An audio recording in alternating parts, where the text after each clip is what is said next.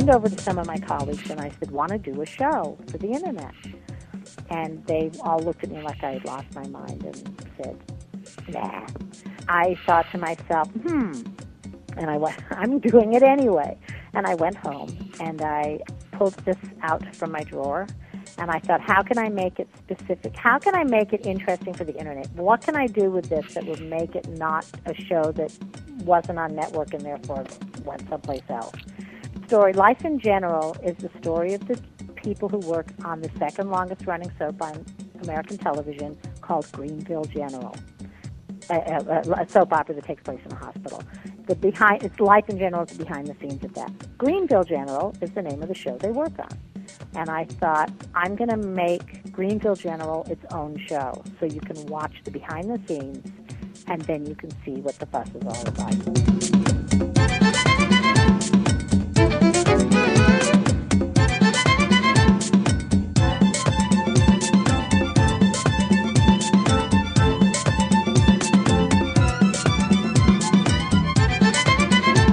Welcome to this edition of Daytime Confidential. Today, Luke and I welcome Karen Harris, an Emmy Award-winning writer from General Hospital, who has started her own web show for Strike TV called Life in General. Karen, welcome.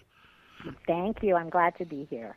So, Karen, tell us a little bit about Life in General. How did the concept come about? I started working in daytime television in the early 90s, 1993. I had been in primetime TV for quite some time. I'd been a showrunner and a head writer and a creator and a producer and had a really, really good role going. And in the early 90s, comedy became king, and there wasn't a lot for the kind of shows, a lot of call for the shows I used to do. I was doing a lot of action adventure shows. I used to do The Incredible Hulk and Simon and Simon and Knight Rider and Street Hawk and that sort of thing. And I'd done pilots. Started doing more character-driven shows. I had done some stuff for Aaron Spelling, and I did some things at Lorimar. And suddenly we were, there wasn't a lot of call for that kind of writing anymore.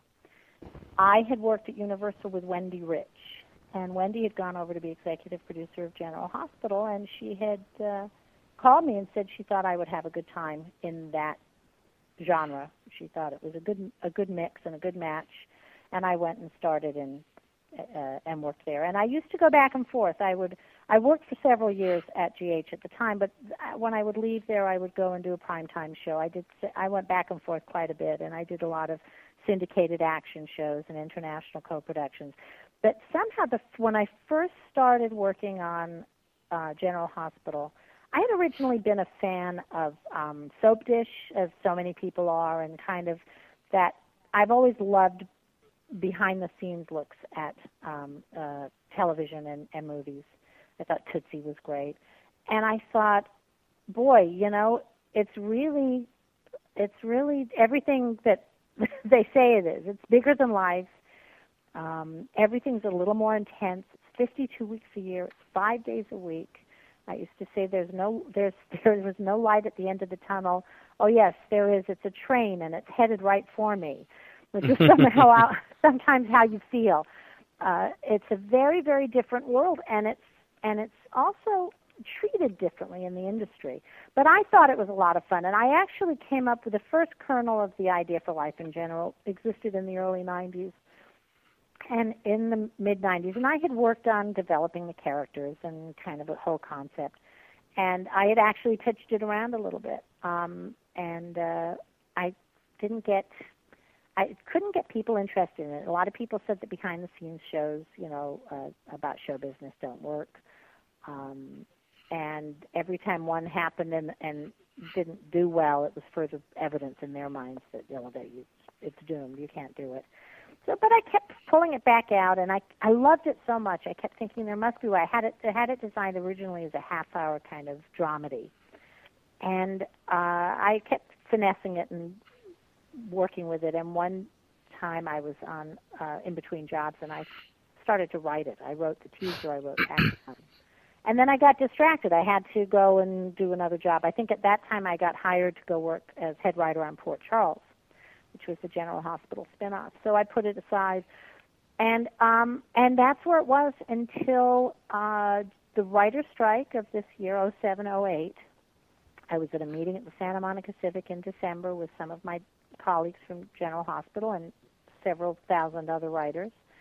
And they were giving us kind of an update on where the Guild was and where the negotiations were and what was going on. And there was different members from different committees giving kind of updates on their committee. And one of the committees was United Hollywood, which was a website that had started kind of as an informational point of view for writers. It was taking news of the strike and separating it from mainstream media so that we had a kind of our own perspective. It was interesting. They did interesting videos. They were really a talented group of people. And they said they were starting something called Strike TV, that one of our big issues in the strike was new media and the Internet. And the companies were very adamant that there was no business there yet, that they didn't know what the business model was. They didn't know how it could work. They didn't know how to do it. They were absolutely dead set against any kind of forward movement in new media. And a bunch of really, really forward-looking people who were professional writers said, maybe we'll just show them how it's done. And they made an announcement, and I leaned over to some of my colleagues and I said, want to do a show for the Internet? And they all looked at me like I had lost my mind and said, nah. I thought to myself, and I went, I'm doing it anyway. And I went home and I pulled this out from my drawer, and I thought, how can I make it specific? How can I make it interesting for the Internet? What can I do with this that would make it not a show that wasn't on network and therefore went someplace else? And I thought, Life in General is the story of the people who work on the second longest running soap on American television called Greenville General. A soap opera that takes place in a hospital. It's Life in General is the behind the scenes of that. Greenville General is the name of the show they work on.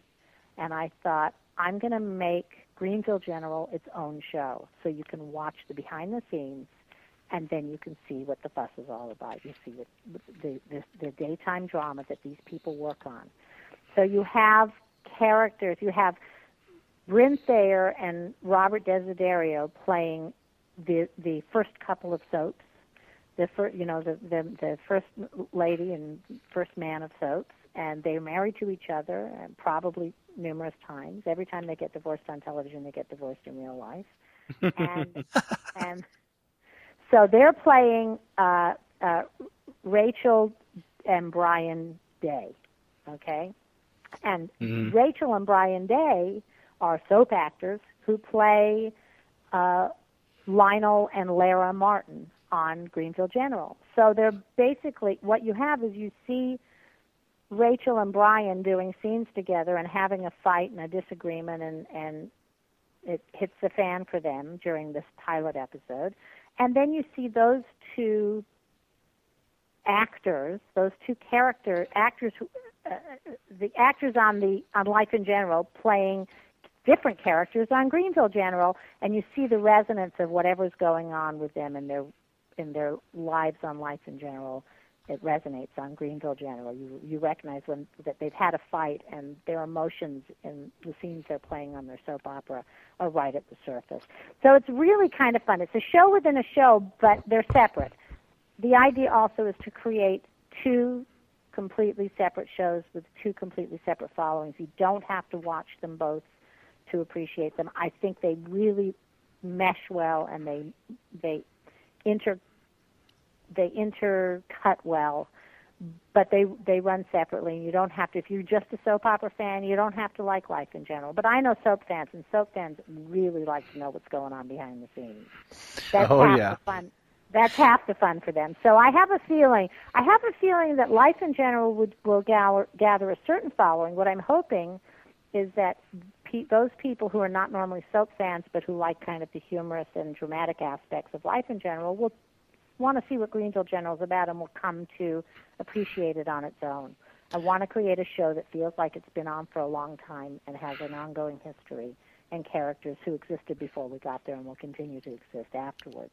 And I just had a very nice compliment from a writer friend of mine who said, you know what she said in watching it, the fun thing about it is that usually in shows like this, the soaps themselves are so over the top and so tongue-in-cheek and really make fun of themselves. She said, this was a really good dramatic show. And that's what I want to create, a real serialized drama for the net, but also one that informs the behind-the-scenes show. So that's kind of how I came up with making the two work together, but also what I think is different about it, that you don't have to see them both, that they live on their own, but that they really work well together. You mentioned earlier that it started out as a concept that was a dramedy, and now you're saying that one of them is a drama. Is one of them more dramatic and one more comedic, or are they both sort of dramedies, or what are they in terms of comedy or drama?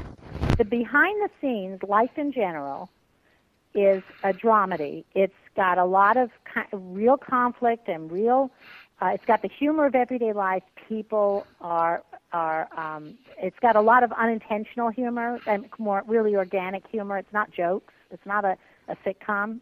It's people being sarcastic. It's fun, unexpected things happening that surprise you and make you laugh, and you go, "Oh my God, I didn't see that coming." But it's very much based in reality. It's got a lot of humor. Greenville General is the daytime drama they work on, and that's a more dramatic program. That's a more kind of, for lack of a better word, traditional soap feel. It'll have a lot of humor in it. A lot of the humor in watching Greenville General will come from knowing that that character was basically propped up because she was too drunk to walk on camera, but then you're going to see the scene that she wound up shooting when she was in that, not in the pilot episode, but down the road, that you'll know what happened behind the scenes, and it'll kind of add another layer to watching the drama because you know what's going on behind the scenes. But yeah, the Greenville General itself is more of a traditional soap opera, for lack of a better word. I can't call it a daytime drama because you could be sitting home at midnight and push the button to play it. That's a good concept for the entire genre to pick up, I think. Oh, most definitely. One of the things I'm trying to do is elevate soap writers to, so that people have a better sense of their legitimacy as storytellers.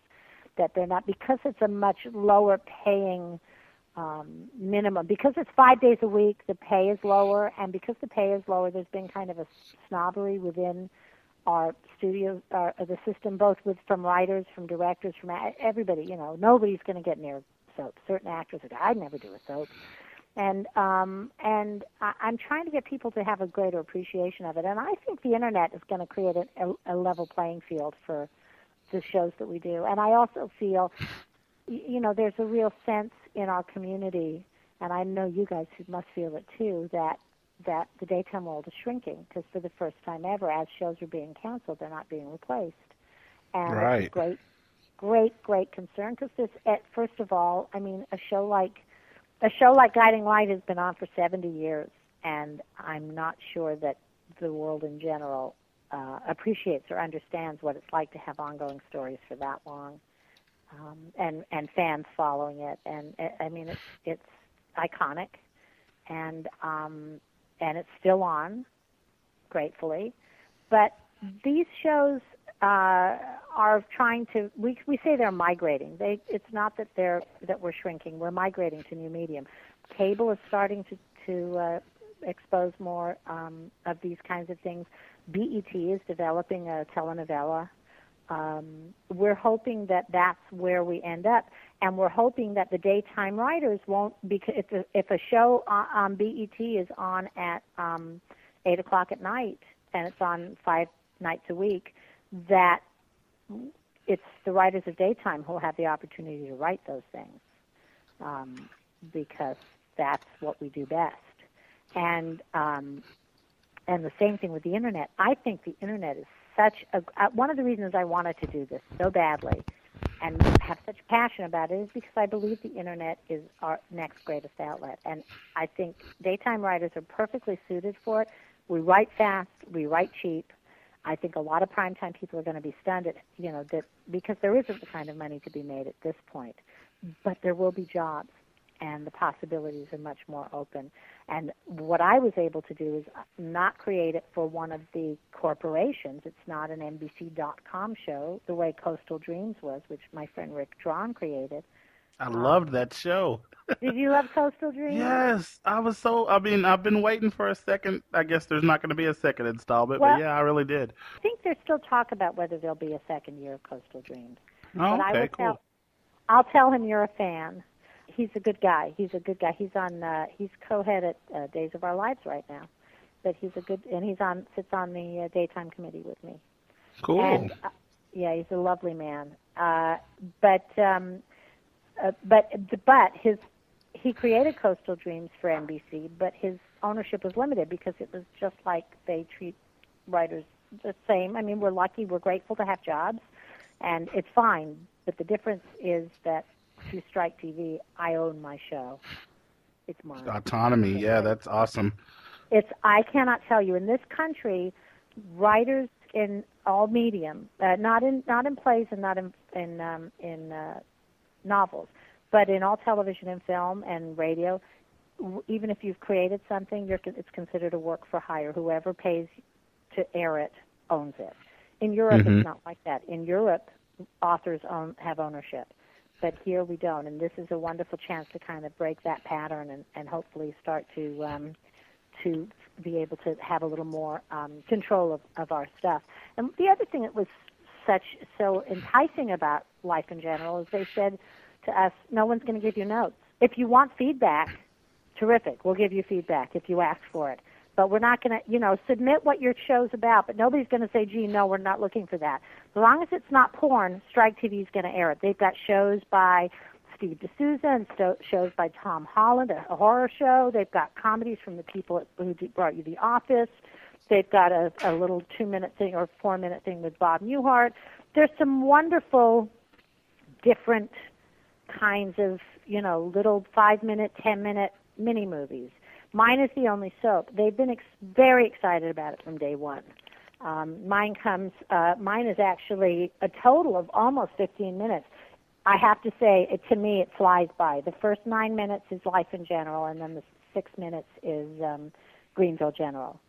So, but it's a total of 15 minutes. And right now the goal is to try to find a sponsor for it. It's the pilot episode. There's nothing yet to follow it. We did the one I paid out of my pocket for whatever the out-of-pocket costs were. We had a lot of people. Strike TV created kind of their own Craigslist, and people signed up. Got my director of photography.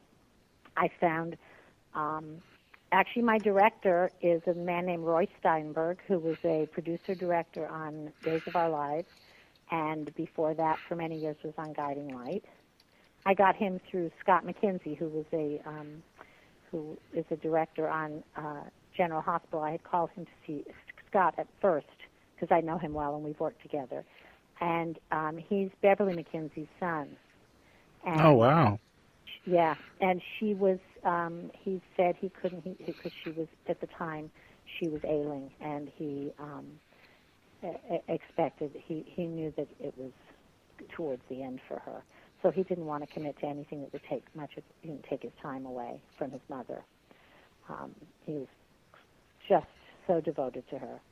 So he recommended a friend of his, he said, who had just done a half-hour project, I think, with Ken Corday, and that was Roy. And Roy came on, and he's been terrific. He's the one that found Ariane Zucker, who's the lead. He's the one that brought her to me, and I loved her. She's a terrific actress, and she was perfect for the role of Winnie.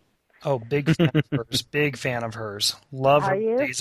Love her on Days of Our Lives. Cannot wait to watch the full episode. She is just so adorable, and she really, really got it.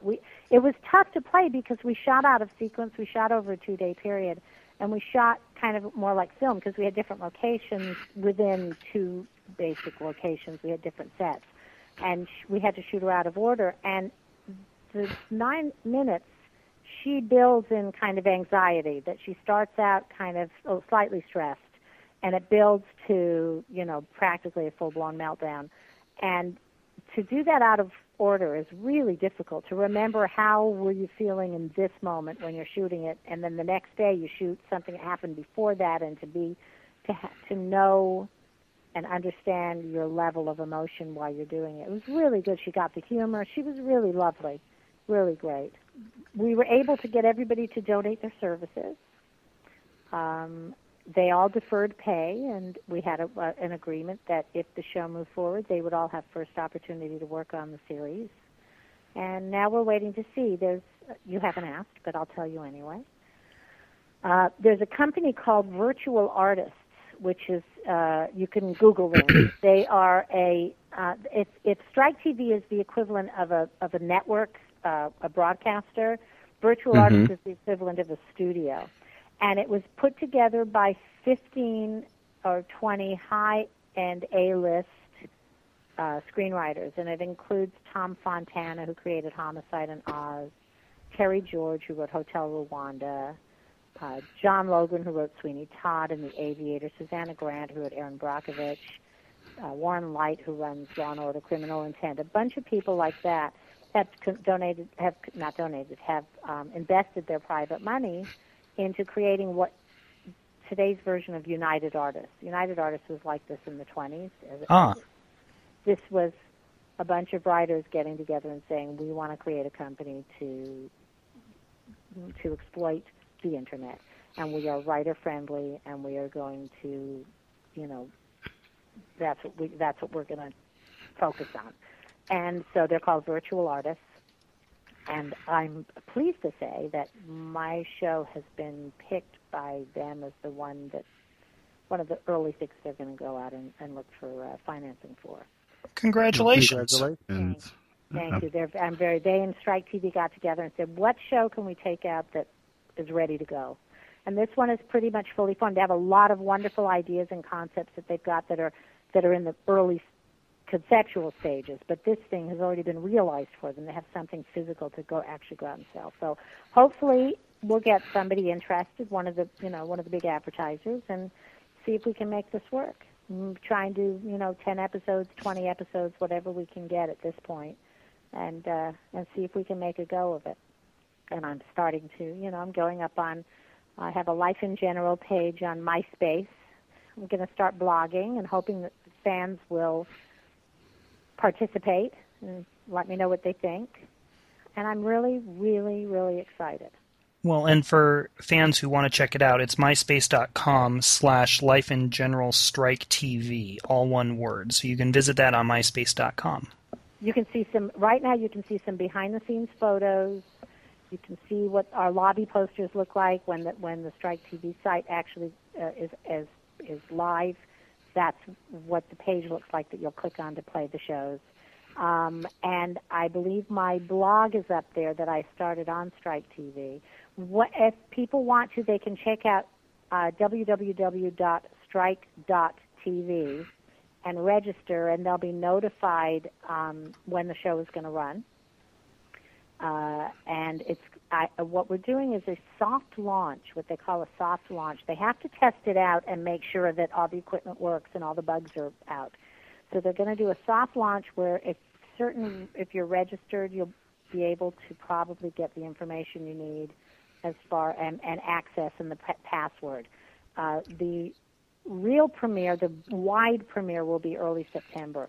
But when I told them in the PR department there that we were doing this interview, they said that they would come up with a password just for Daytime Confidential listeners and viewers, or people who you're fans of your site, and that that once we post that, and you guys will figure out when you want to post it. It may be up right now as this thing is streaming out over the airwaves. If I've gotten you the information already, that the first, I think they're going to have 200 or 250 fans will get a sneak preview of the show now. We're going to premiere Life in General Monday and Greenville General on the following Monday, which I believe is the 3rd. Is that right? I don't have my calendar. That'll be a fun thing for the fans. You know, we can't have too many more than that because the site will only take so much at this point. It's called beta testing, and almost all technology gets beta tested to make sure that it's user friendly.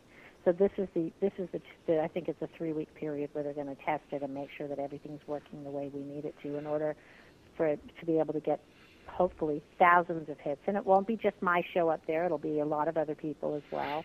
And I think it's very exciting. I think the whole concept of Strike TV. Oh, and the important thing is that because everybody donated and deferred their services, for the first 3 months of airing, any money that comes in through sponsorship or downloads or anything like that will go to a below-the-line financial aid fund. It was for people below the line who lost income and jobs because of the strike. It's not going to go to writers and actors, that's above the line, but it'll go to technicians, gaffers, and sound people, and mixers, and post-production.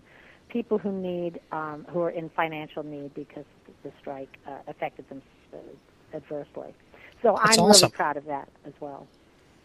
That's awesome. After having come out of the writer's strike, that you're able to give back to the people who were most adversely affected. That's great.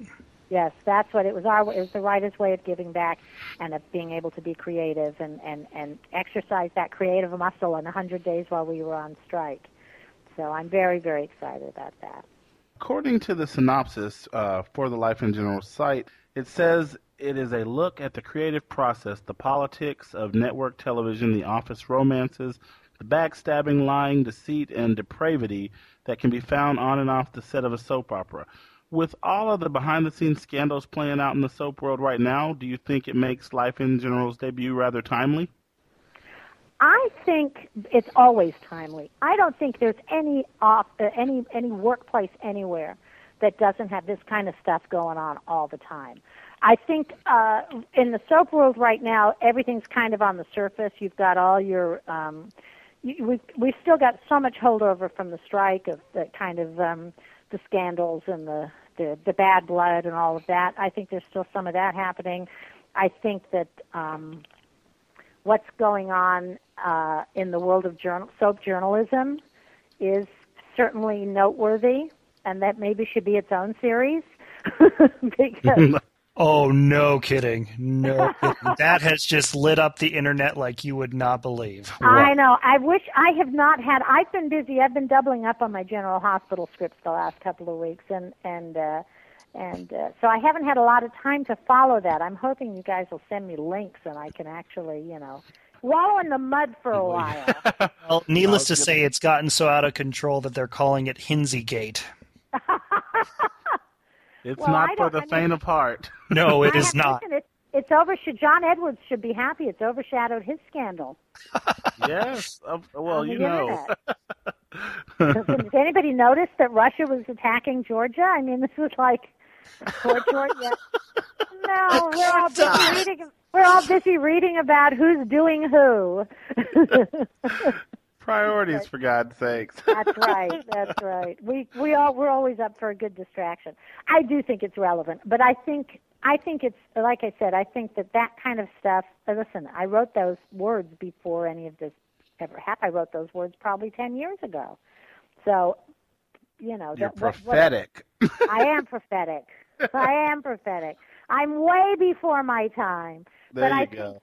I think that one of the things I said in there that I think you'll all appreciate is that I'm sure people are wondering if Jo Beth Williams' character, whose name is Mary Kate Walton, that if she's based on any one executive producer that I've ever worked with, and I said absolutely not. She's based on every executive producer I've worked with. She's a composite. They're all, love them. They're all they're the same person. The way they feel about writers, that's how we feel about executive producers.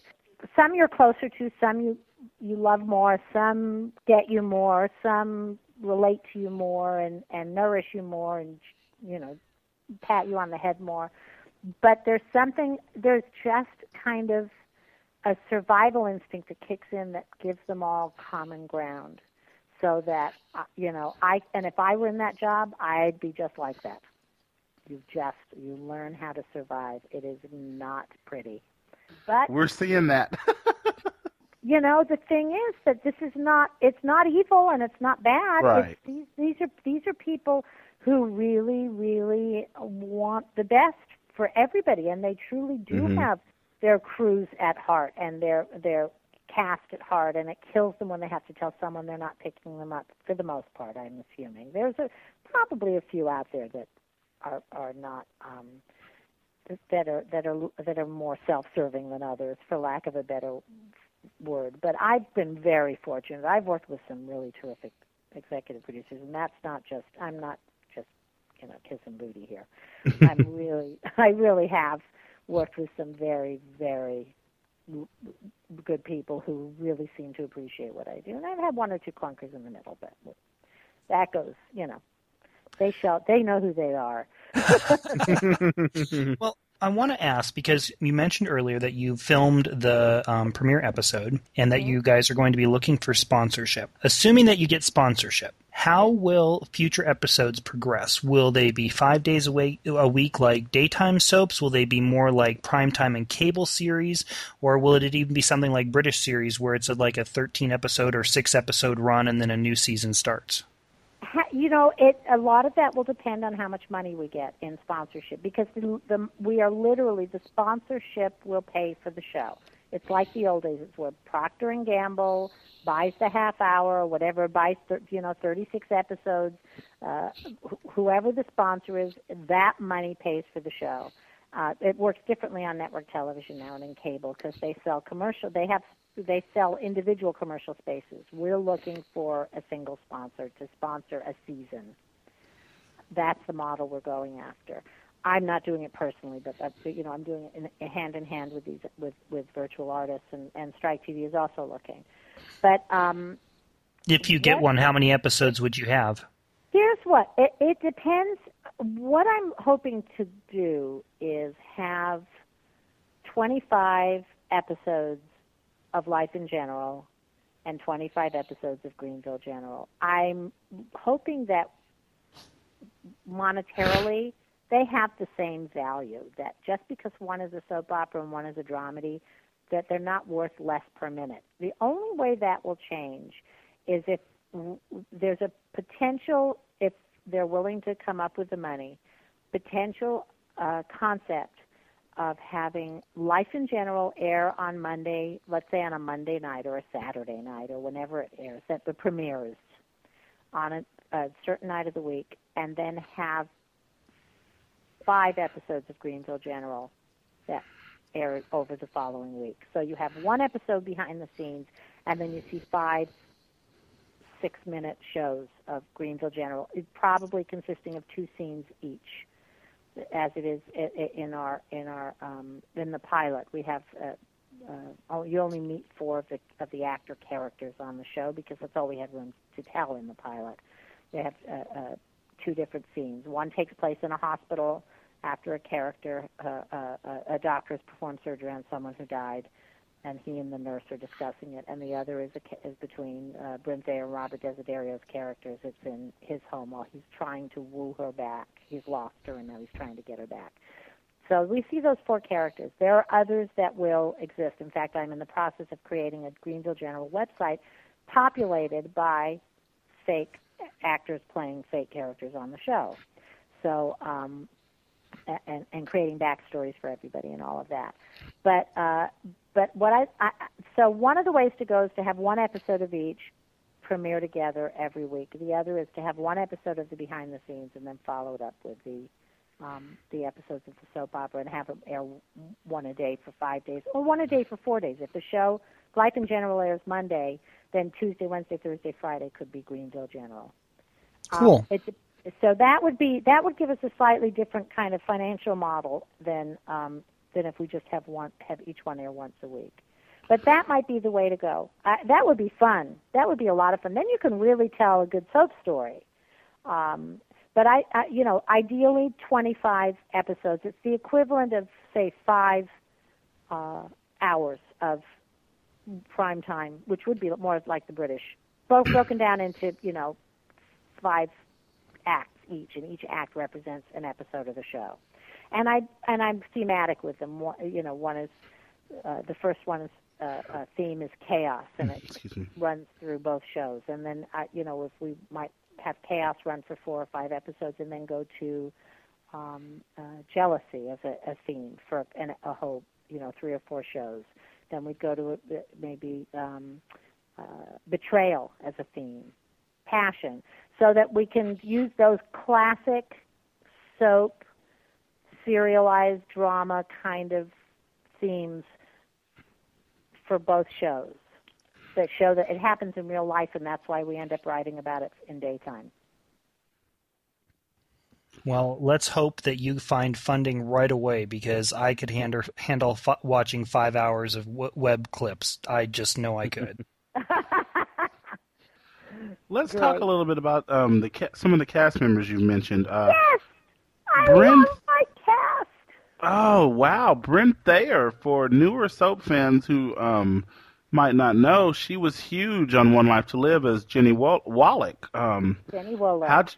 How'd you snag her? How did I snag her? I threatened to blackmail her. Very soapy. Classic soap.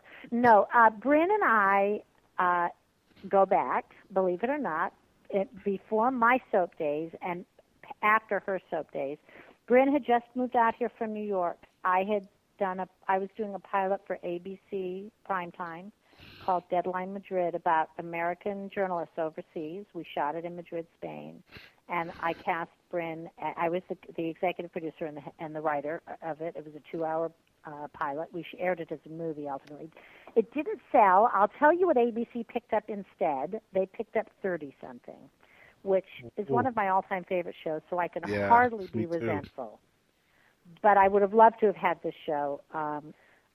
It was terrific. But that's how I met Bryn. I met Bryn because she starred in my pilot, and we became very, very good friends and have stayed friends over the years. And for years she said, when are you going to put me in something? And for years I said, when am I going to be able to get you? In fact, for a very short period in the mid-'90s, we brought her into General Hospital.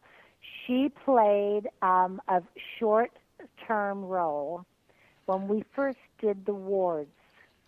Mary May Ward first came up on the canvas in the Luke and Laura story when Luke and Laura returned. And Mary May had been living in the house, and there was a body buried. Do you remember that they had Mary May had a son with Edward?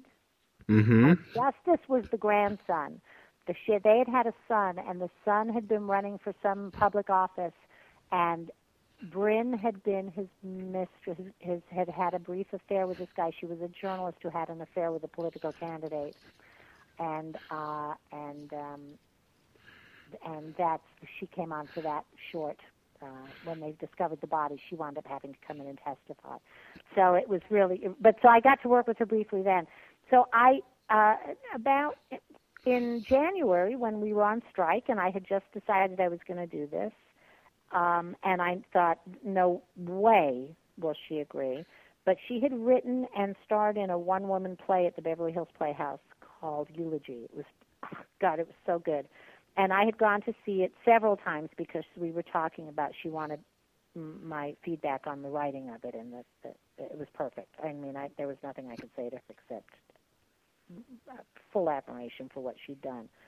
And so she was very excited about it. And at the opening night, I said, I've got a thing. I'm doing a pilot for the internet. She said, where do you want me? When should I be there? I mean, she didn't even ask what it was. So that was fabulous. But Judith Light, who played her sister and is still a good friend of hers, was there at the opening night with her husband, Robert Desiderio. And I called Bryn the next day, and I said, Robert would be perfect to play your husband on this internet soap that I'm doing. And she said, here's where you contact him. And he and I talked, and I had only met him, a couple of times socially through her, but he was very interested in the internet stuff. He has started also writing and directing in little independent features and has a number of ideas he's pushing forward. And he was curious to see how this internet thing worked, as we all like to say. And he agreed to do it, and he had a blast. The two of them said it was like doing theater. They loved it. They loved working together.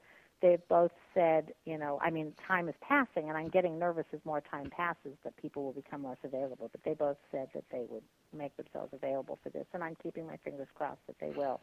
So that's, and Bryn and I love working together. She's the only actress I've ever worked with when she says the words I've written, it's exactly the same way I heard them in my head. She hears my rhythm so clearly. She calls me alter, as in alter ego. So I guess she gets to be the beautiful part of me. But anyway, that's how I knew Bryn, and it's been just a delightful relationship ever since. We're very, very close with them, and I was thrilled together. And I have to brag for a minute that all of the cast on this show were made through. I did not have a casting director. I have 12 people acting in the show, and everyone was through personal phone call, personal connection. I picked up the phone, or I was able to cast this show the way it is. That's amazing. Yeah, it's astonishing. Probably the furthest from any personal connection was Jo Beth Williams, but Jo Beth, was like, I couldn't believe it. Strike TV, as I said earlier, had this whole kind of Craigslist that they posted of people who were willing to volunteer their work, to their expertise to help Strike TV make an impact. And that's how I got my DP and my director of photography, and it's how I got the first assistant, and also word of mouth. I found out one Strike TV creator had a first assistant that they recommended, and God bless him, he was willing. Larry, his name was Larry Lerner, and he was willing to do it, for no money. Same thing with the director of photography, Harlan Bosmajian. And but Jo Beth was listed under actress, and she said she would look at scripts, and dependent on reading the script, would decide. And I sent her the script, and she immediately said absolutely. And I was very fortunate. She's in New York doing a play right now, so I'm not sure what her schedule is, or if she'll carry it forward. But we put everybody in a world where being recast is, it's par for the course. Occurs. Today, the part of the executive producer will be played by. Oh, you've got to do that. You have to do the role of. Yes. At least once. So that was great. I got, obviously, I'll tell you how I got Scott Clifton. I got Scott Clifton, who I, of course, had worked with on General Hospital. He had already been written off. He was gone from the show. He'd come back once or twice, I think. He'd just come back for Georgie's funeral. And we were on strike, and we were picketing at Prospect. And I was with Michelle Valjean and Tracy Thompson, walking in circles with sticks. And Scott showed up to walk with us, as did some others at other times. But Scott was walking with us, and we spent half an hour together. And as he was leaving, he said he had to go. He had an interview or something, and he was leaving. He was crossing the street, and suddenly my brain kicked into gear, and I went, "Oh my God, wait!" And I yelled at him and caught up with him, and I said, "Listen, I'm doing this internet thing." I didn't even know what part he would be. I just knew that and in fact, I wrote. He plays the stage manager on the show. He doesn't play an actor on it. He plays the stage manager, and he's absolutely such a dream to work with. He was such a doll. And I said, "I don't know what it is yet, but do you want to be part of it?" He said, "Absolutely." And he gave me his email address, and he's there. And then Lindsay, we had just killed off. The last script I wrote before I went on strike was the finding of Georgie's body. And I got to write the John York's reaction, Mac's reaction to Georgie's death. And oh my God, John York walked out, and he also walked in circles with us at Prospect the day he was shooting it, and we were like weeping and walking and weeping. It was so sad, Oh, it was. Oh my God. But Lindsay, I knew Lindsay was available, and I asked her, and she said yes. And I didn't know if I'd put her with Scott or not on the show as of yet. No, but she plays a completely different character, and it's a lot of fun. It's a lot of fun. She did a really nice job, and I've got a terrific guy named Rice Sibley, who I met through some theater stuff that my husband did, and I liked him very much. He plays the hunk. He plays a character named Rod Steele. That's the actor on the show. You can write that background yourself, can't you? But you can come up with some backstory for this guy. I'll bet you it doesn't take much. Yeah, so it's not going to take much, but that'll come out soon enough. But right now, Rod takes himself very seriously as an actor. He's studying Shakespeare, so, and he's stripping nurses. Hey, he's the great. Bard would be proud. The Bard would be proud. He's the guy without a shirt on in all the pictures that you'll see, and as it should be. Of course. But he's terrific. He's a terrific guy. And John Ingle, I would, I'd give him the phone book to read and be happy. He's just so wonderful. Oh, huge fan of his. Huge fan. The man is so delightful and so generous and kind. And I had just come through, I'd written a scene for him that he was so wonderful. It was. I don't know if you guys watch GH daily or regularly enough to remember this, but it was right when Georgie died, and it was a scene about how he had basically turned into Joe Kennedy. That he was. Oh yes, loved it. You wrote that. That came to me, and I'm not kidding. It was like I woke up one morning, I was half asleep, and the whole thing played out in my head.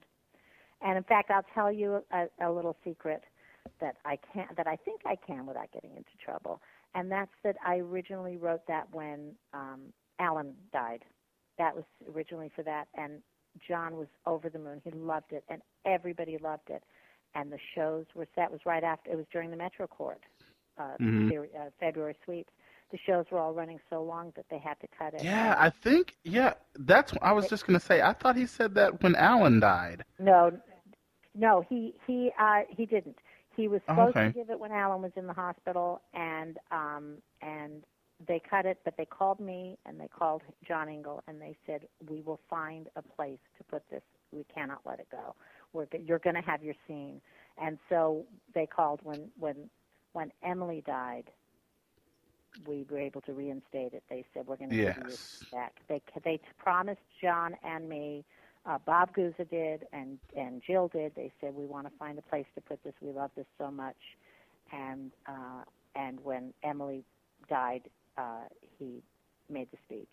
And I thought that was a really good button because, so many people talk about the deaths of the Quartermains, but by tying it into that legacy, and it happens. Look at, wealthy families like the Kennedys are cursed, all that fabulous wealth, and then... I've always believed that there's a Kennedy curse. I've always thought there's something there, and I thought, wouldn't it be, Joe Kennedy would be just the guy that Edward Quartermain would have fashioned himself after.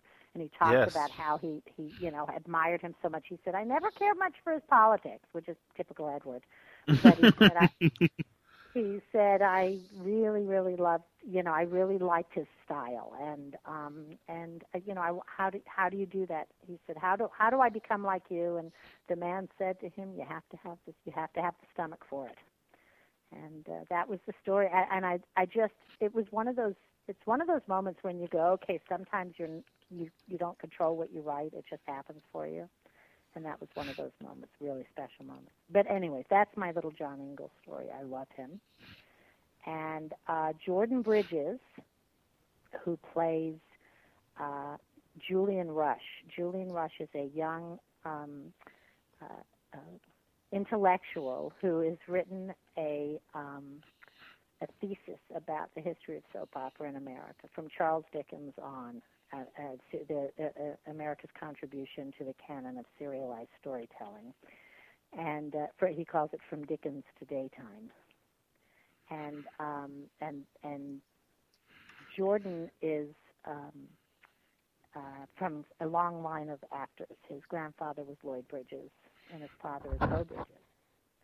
And his uncle is Jeff Bridges. And his mother is a friend of mine. Wow. So I said, what's Jordan doing? Jordan you may know from two things. He did a Dick Wolf series a couple of years ago about young prosecutors in New York. Mm-hmm.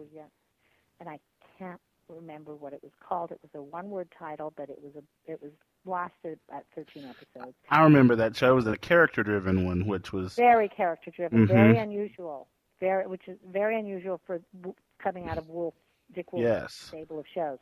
And he also was in Mona Lisa Smile. Do you remember the Julia Roberts film where she about the girls' college? Uh-huh.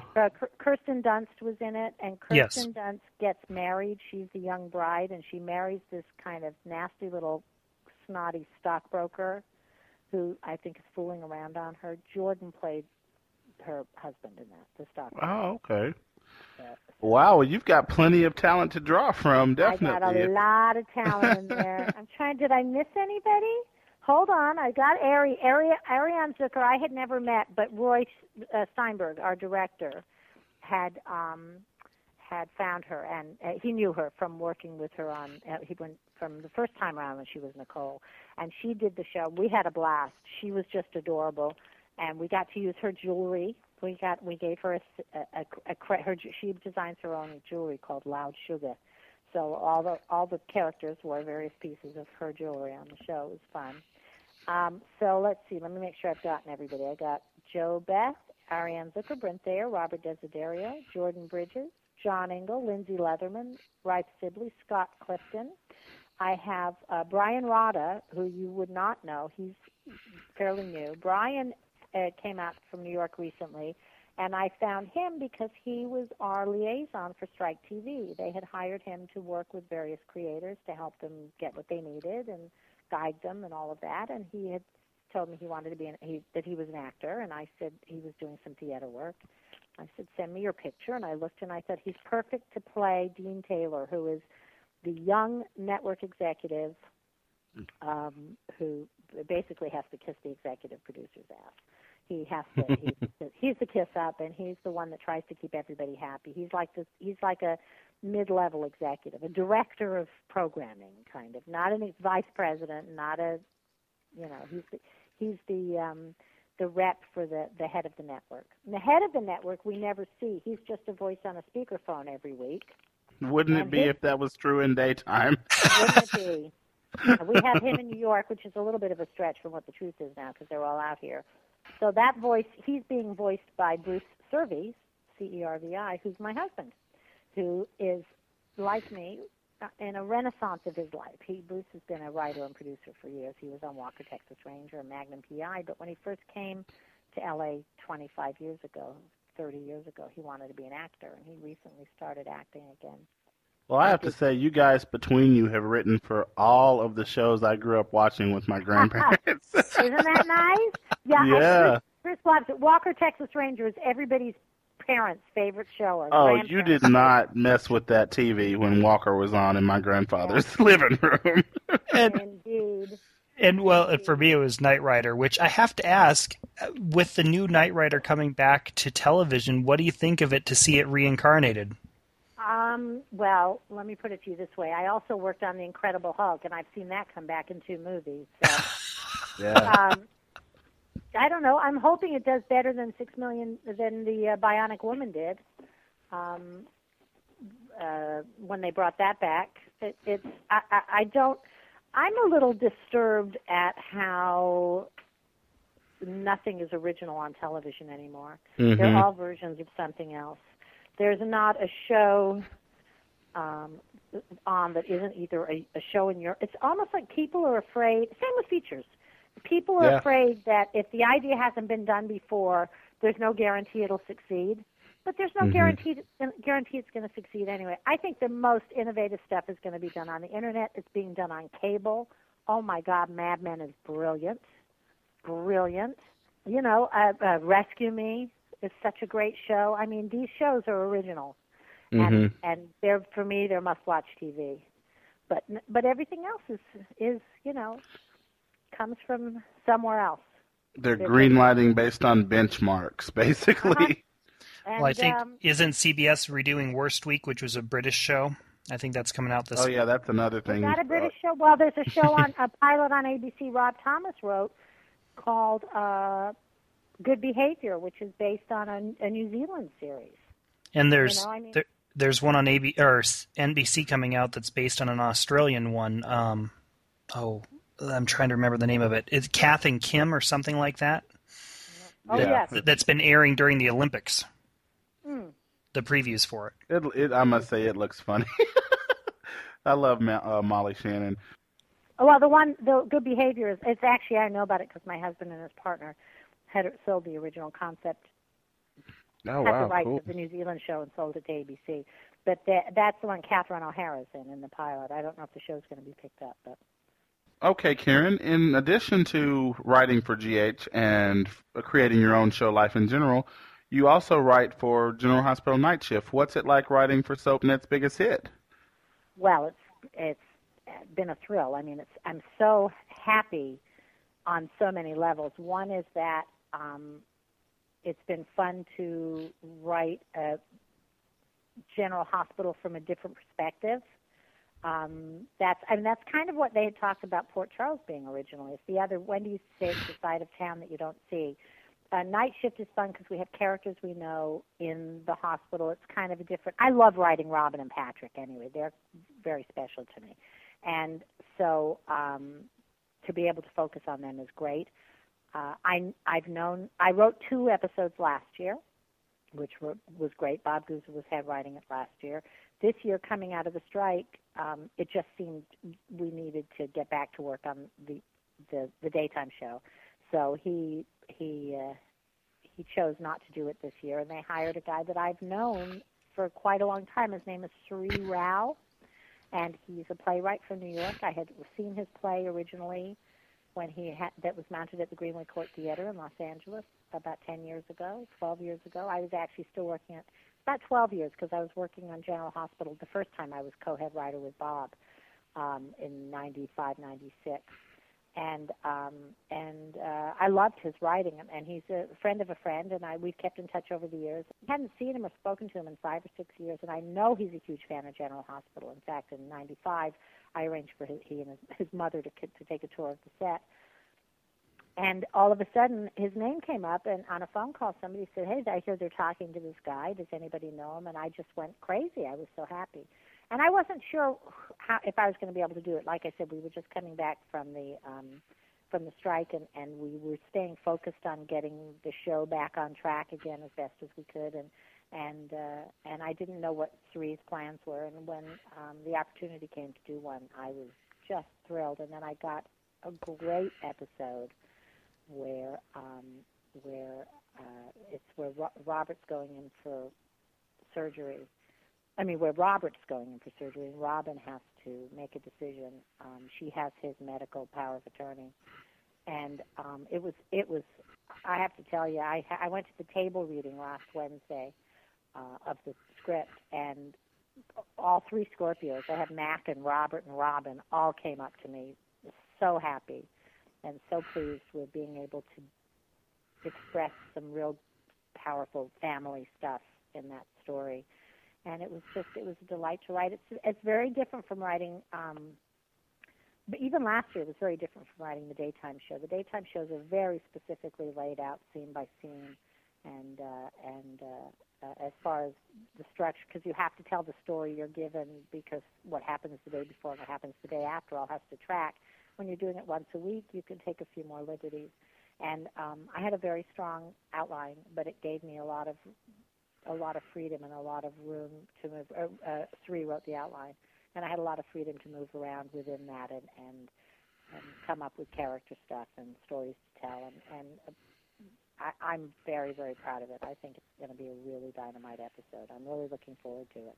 And I think the show is great. I love that SoapNet is doing something unusual, that they're doing something, that they're taking a risk with this.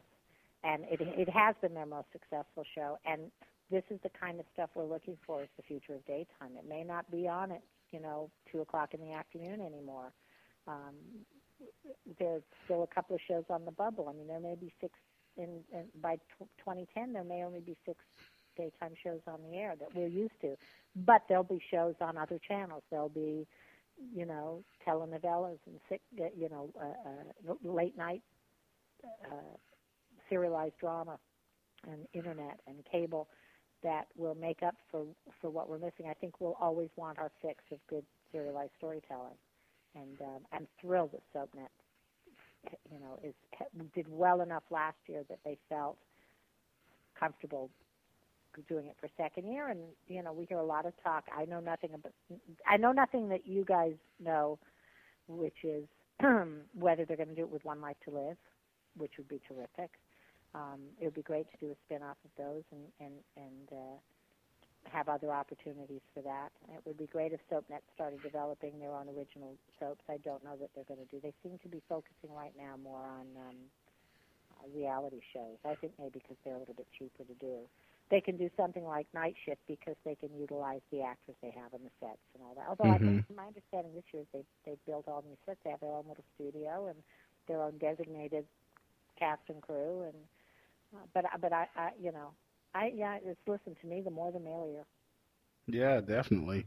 Anytime we can get the Scorpios on our screens, many of our Daytime Confidential listeners and readers will be extremely happy. So it's something to look forward to, most definitely.